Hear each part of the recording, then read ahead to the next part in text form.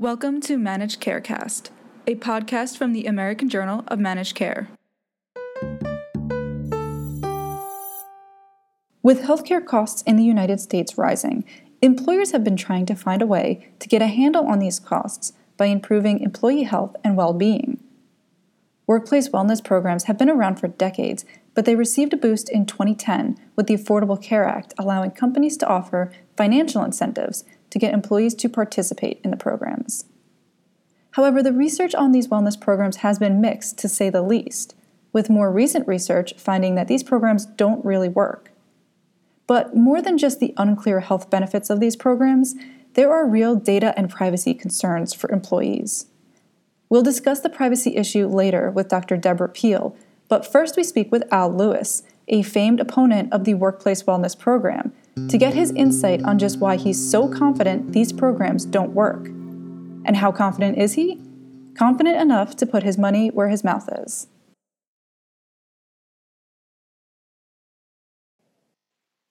Al Lewis is the founder of Quizify, a trivia-style quiz that provides employees with the knowledge they need to make wiser, healthier decisions. Today we're discussing workplace wellness programs, which Al has written about extensively. Thank you for joining me, Al. Thank you for having me, Laura. Great. So the first things first, to be completely upfront about it, you're not a fan of workplace wellness programs, correct? I am not a fan of conventional workplace wellness programs, wellness done to employees instead of for them, which is about 90% of all 90% of all programs and 100% of all controversy. So before we get into those details with the wellness programs, let's just start with some background on them. What is the goal of these programs? Why did they start gaining popularity? Well, the goal is to improve people's health and to save money by doing so. On paper, it seems very logical. And in fact, if you really were to go back and read all of my stuff that I've ever written, you'd find I actually used to believe that these things worked. And they started gaining popularity because they have this apparent face validity. The popularity was turbocharged by two things around the time of the Affordable Care Act. One was the Affordable Care Act itself that allowed employers to essentially get around the Affordable Care Act by withholding up to 30% of the premium. And the second was around that same time, there was a subsequently invalidated study in Health Affairs that showed a very definitive 3.27 to 1 ROI that has been cited, I think, 700 or 800 times since then in the academic literature alone as justification for the industry. And so what is the actual data behind these programs? You said that there's this one that has great data, but in general, as these have been studied, what is the overall sort of picture of what their outcomes are? Well, in the last 6 years, there has not been a single published outcome or a single outcome reported by a vendor in sufficient detail to win a Cooper Award, for example, that has not easily been invalidatable on its face. In fact, there's a saying in wellness that in wellness, you don't have to challenge the data to invalidate it. You merely have to read the data, and it will invalidate itself. Recently, the National Bureau of Economic Research published the first ever randomized control study of a wellness program. You recently wrote a contributor article for AJMC.com where you called the findings of this study, quote, an existential threat to conventional wellness programs. So why is that? Let's look under the hood a little bit. What did the study find? Okay, well, there were actually two pieces to the study. The first was the one that got the headlines, which was that they did the first ever controlled study where they actually, they did it validly, as opposed to just separating participants from non-participants. Although that has been done in the past, accidentally, and we'll get to that in a little while. But when they did it validly, they found that there were not just zero savings in the first year, but essentially zero impact on behavior in the first year. And they also said there was nothing in the first year that suggested that the second year was going to be any different. So you have the first ever controlled study saying this, but the two things are actually more important than this. Both are elaborated upon in the article. One was that they it actually didn't just say that the wellness program they did lost money. They actually invalidated the entire participants versus non-participants methodology upon which the entire industry is based. And they did it in this controlled setting.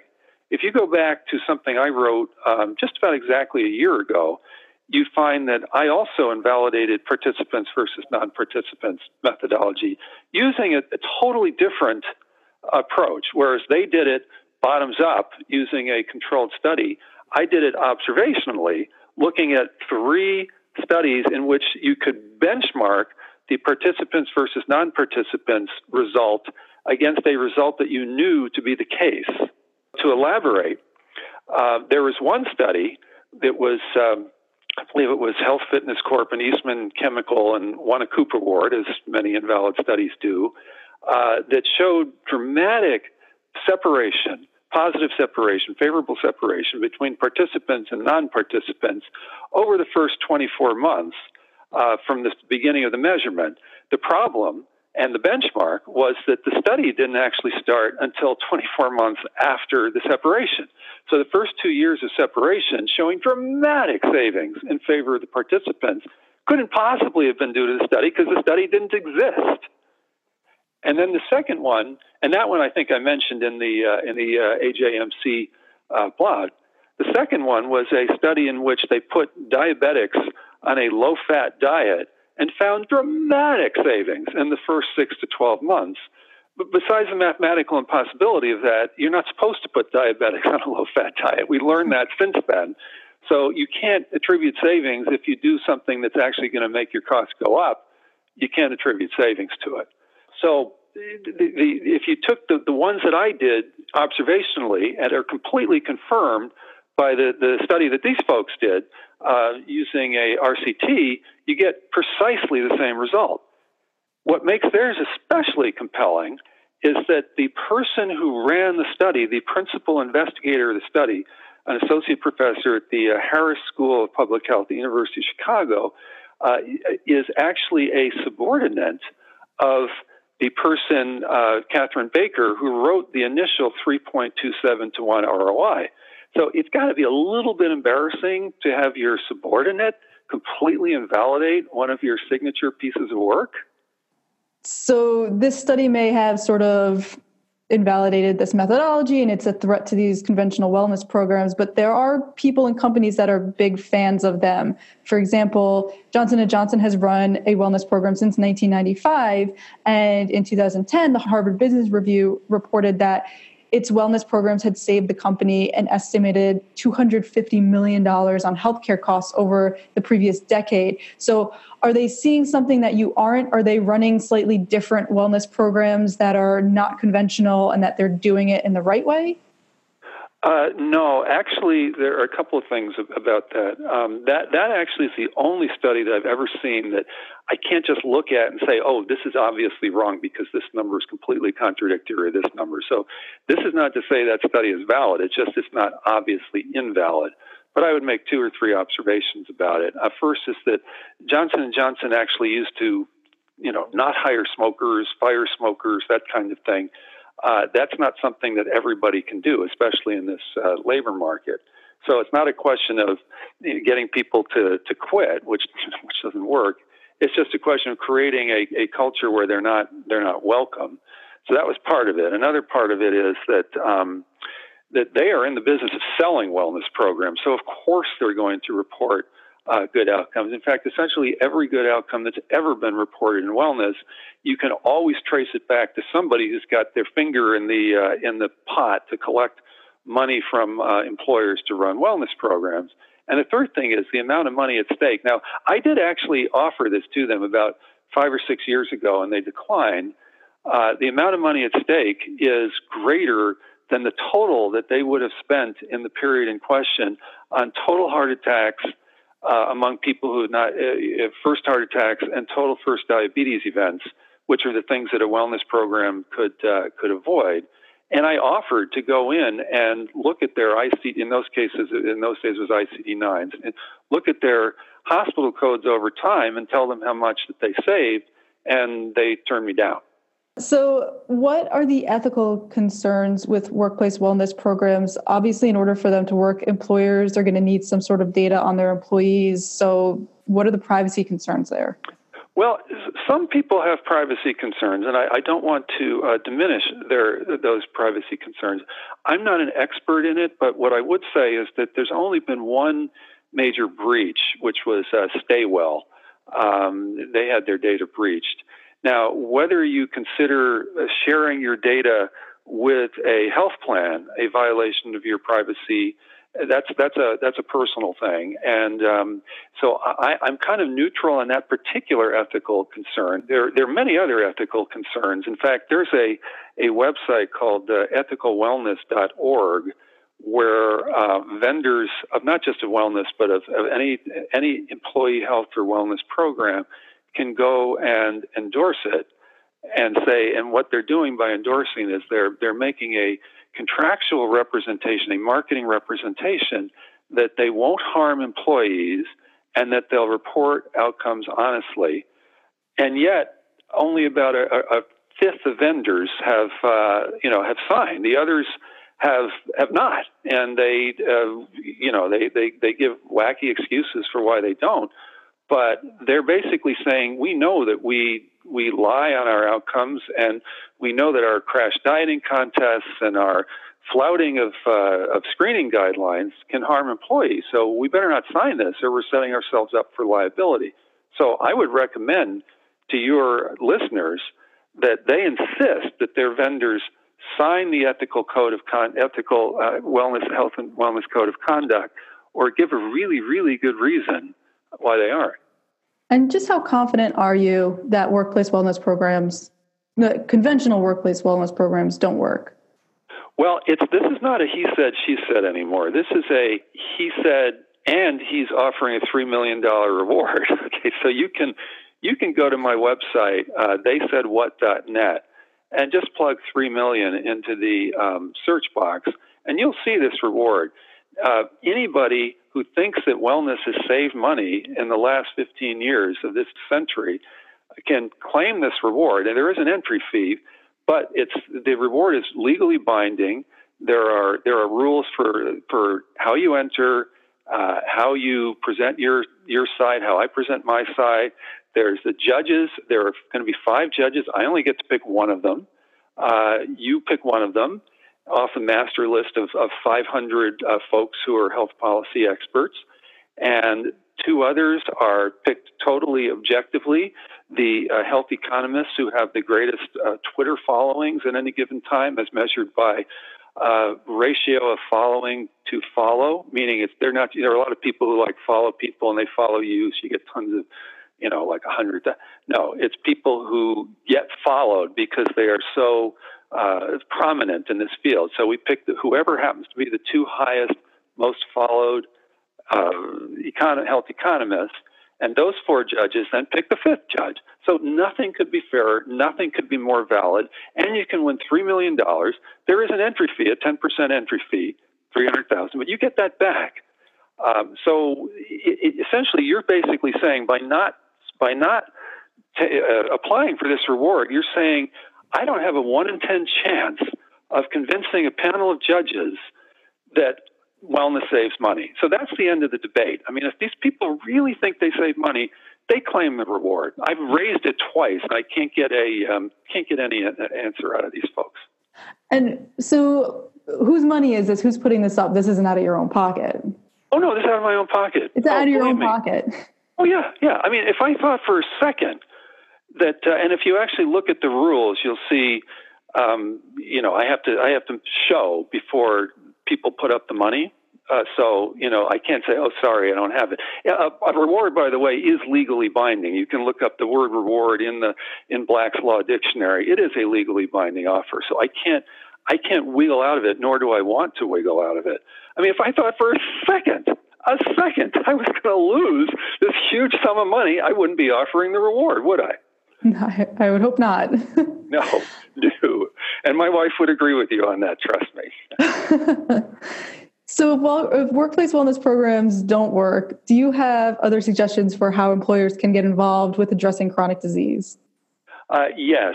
In fact, the way I got into this field was conversations exactly like ours with folks, and they would say, okay, I get it. This stuff doesn't work. What should we do instead? And I thought, if I could only come up with an instead, I would have this great business model someday. And I never really was able to come up with an instead until one day, and it's probably too long a story for a podcast, but it's in my book. If anybody, it's page 72 of Cracking Health Costs. You'll see the story of my own trip into the treatment trap, into being dramatically overdiagnosed and potentially overtreated, and thinking, if I have this much trouble navigating the healthcare system, and if I didn't know as much as I know, I'd be getting a completely unnecessary surgery right now. The light bulb went on that said, employees, it's an education gap. It's not a broccoli gap. It's not that. Look at Warren Buffett. Warren Buffett has a terrible diet, and he's 86 right now and still going strong.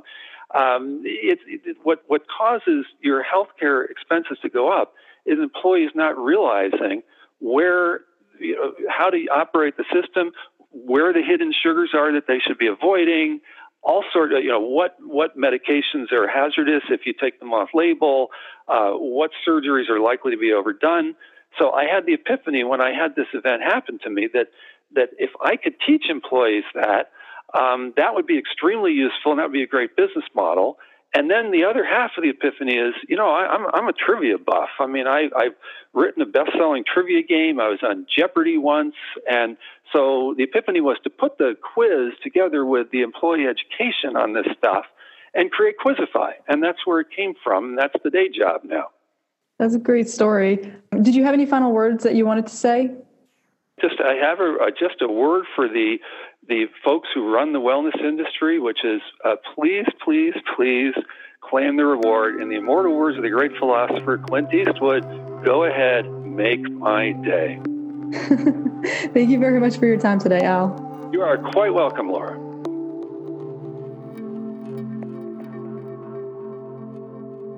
In addition to the questions raised about whether or not workplace wellness programs actually work, these programs raise serious privacy concerns. Dr. Deborah Peel is the founder and president of Patient Privacy Rights, which educates, collaborates, and partners with people to ensure privacy in law, policy, and technology, and maximize the benefits from the use of personal health information with consent. Dr. Peel formed PPR in 2004, and she formed the Bipartisan Coalition for Patient Privacy, which includes more than 50 national organizations, including Microsoft, in 2006. Thank you for joining me today, Dr. Peel. I was wondering if you could give us a little bit of background on what prompted you to get into the fight for patient privacy rights. Like, what was happening that got you into this area? First of all, I never thought I'd get into this area at all because medicine didn't used to be this way, where people didn't have privacy. It happens that I trained as a psychiatrist and a Freudian analyst and practiced for really many decades. And of course, that's the most privacy sensitive specialty in medicine, because who's going to talk to you if you're going to blab all over the place? That's a kind of a silly way of saying it, but trust is so important between physicians, health professionals, and the people seeking help. It's really an important key, not only to getting the information you really need to be able to help them the most, but because, that kind of trust is essential for effective treatment. You don't get well from drugs alone, not really. Despite drugs, despite all the many treatments there are, having this person on your side dedicated to you is a very powerful help in and of itself. And so anyway, what drew me into this is when long ago and far away, when George Bush was elected president in 2001, the problem began. He implemented the HIPAA privacy rule that this is a kind of a weird detail, but I think it's important. He inherited a fully finished privacy rule from the Clinton administration.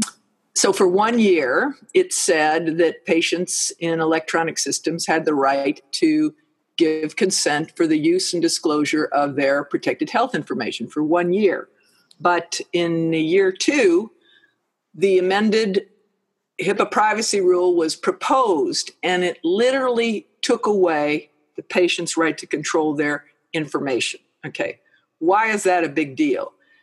That's the basis of trust, is your control over your personal information in medicine. And it really started 2,400 years ago with Hippocrates. The Hippocratic Oath, the key thing that Hippocrates, who was a physician, figured out was who is going to trust me? In a sudden drastic situation, being sick, someone that they don't know, how will they trust me if I don't swear an oath that says, I'm here for you first. I will not reveal anything without your knowledge. So Hippocrates figured out this essentially this oath to cut to the chase so that people would not be afraid to tell doctors about sensitive things that they feared or were ashamed of or were painful. And that has been the basis of the practice of medicine for millennia. And in the blink of an eye, the Department of Health and Human Services took that away in 2002. And so your right to give consent for the use of any of your health data was put in the hands of the data holders instead.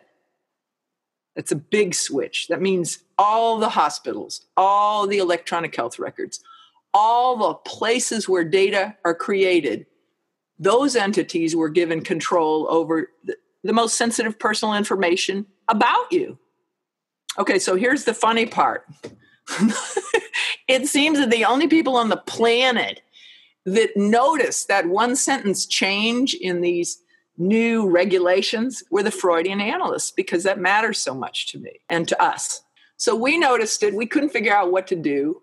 There aren't very many of us, 3,000. So we filed a federal suit against the government. The bottom line was the government's answer was, no, we're not going to reverse this because your right to privacy wasn't taken away. You just have to go find a different doctor or a different hospital.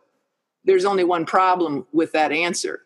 There were no places you could go that would give you a right of consent, except maybe a small doctor's practice.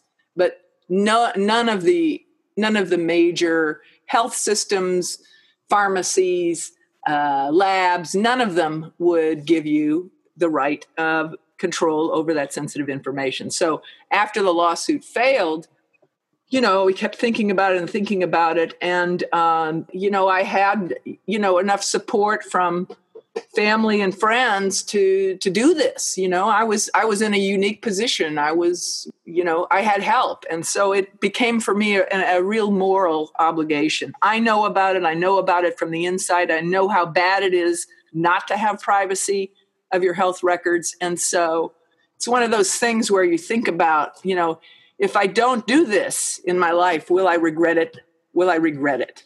And that's what I felt. So anyway, so we've become since then really the most prominent organization on health privacy in the world. We are still the only organization that represents the public's interest in privacy, period. And with this information, obviously, like you said, you want to preserve that relationship between the patient and the physician. Why else does this information need to be protected so closely? What happens when a bad actor does access this information? What would they be trying to do with it? What's the problem when the health organizations and the hospitals, when they own the data versus when the patient owns it? Well, thank you for asking that question. The big reason all of us in mental health, we have all long recognized in our practices that the most discriminated against diagnoses are typically mental health and addiction diagnoses. And so from the beginning of my career in medicine, I learned why privacy was so important. The week that I hung out my shingle in the paper age, my first patients came in, and several of them said to me, "If I pay you cash, will you keep my records private?" Yes, because even in the paper age, if insurance companies got hold of your diagnosis for a mental illness or addiction, you would get the rates raised or you would be canceled. I mean, there was massive discrimination in the insurance industry against mental illness and addiction. And here's the problem that we have. We actually have more effective treatments than most other branches of medicine. But there's so much stigma and discrimination attached. So the thing that most reputable psychologists, psychiatrists, mental health professionals do is, first of all, see if there's a way to figure out a fee that the person can afford that would enable them not to have to use insurance, because the insurance industry really, really discriminates against the people that are actually trying to get help. These are the ones that are motivated to manage their illnesses. Here was our favorite diagnosis: anxiety disorder not otherwise specified. How bland is that? Because once you put down on someone's record any type of serious diagnosis like depression, which 25% of Americans will be affected by in their lifetimes, and another 25% are going to be affected by a substance abuse or addiction issue. You know, we're talking about 50% of the population is going to get one of those diagnoses, which will really, really harm them. Not only will they be discriminated against by insurance companies and life insurance companies and credit companies, everybody, but they'll also be discriminated against by their employers, because so many employers have the rights to see your records. If you're in a small business, it's pretty hard to keep that information away from the boss. But most or many companies are self-insured, and the self-insured companies actually have a right to see your information. And so it really screws up your chances of work. So I came at this because the privacy is really important, because people need to be judged not on their diseases. And here I'm talking broadly. Not because they have a mental illness or addiction problem or heart disease or bilateral hip replacements or osteoarthritis or, you name it, lung conditions, cancer. Employers do not need to know any of that about you. You're supposed to be considered based on what you can do, your skills, and your knowledge, your track record. People don't deserve to be scrutinized medically by employers. Now, there are a couple of exceptions. Like if you're in a job where you can affect people's lives, that's different, like pilots or train engineers, where any type of work where you're responsible for somebody else's life, that could certainly require, drug testing or whatever.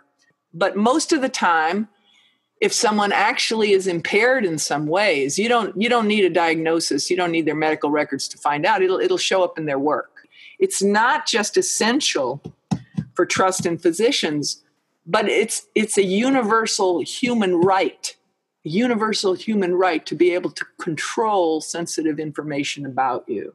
I didn't know that much about human rights, but it turns out that more broadly, this is one of the key universal rights humans should have: the ability to draw some boundaries around what they want everyone to know versus no one to know.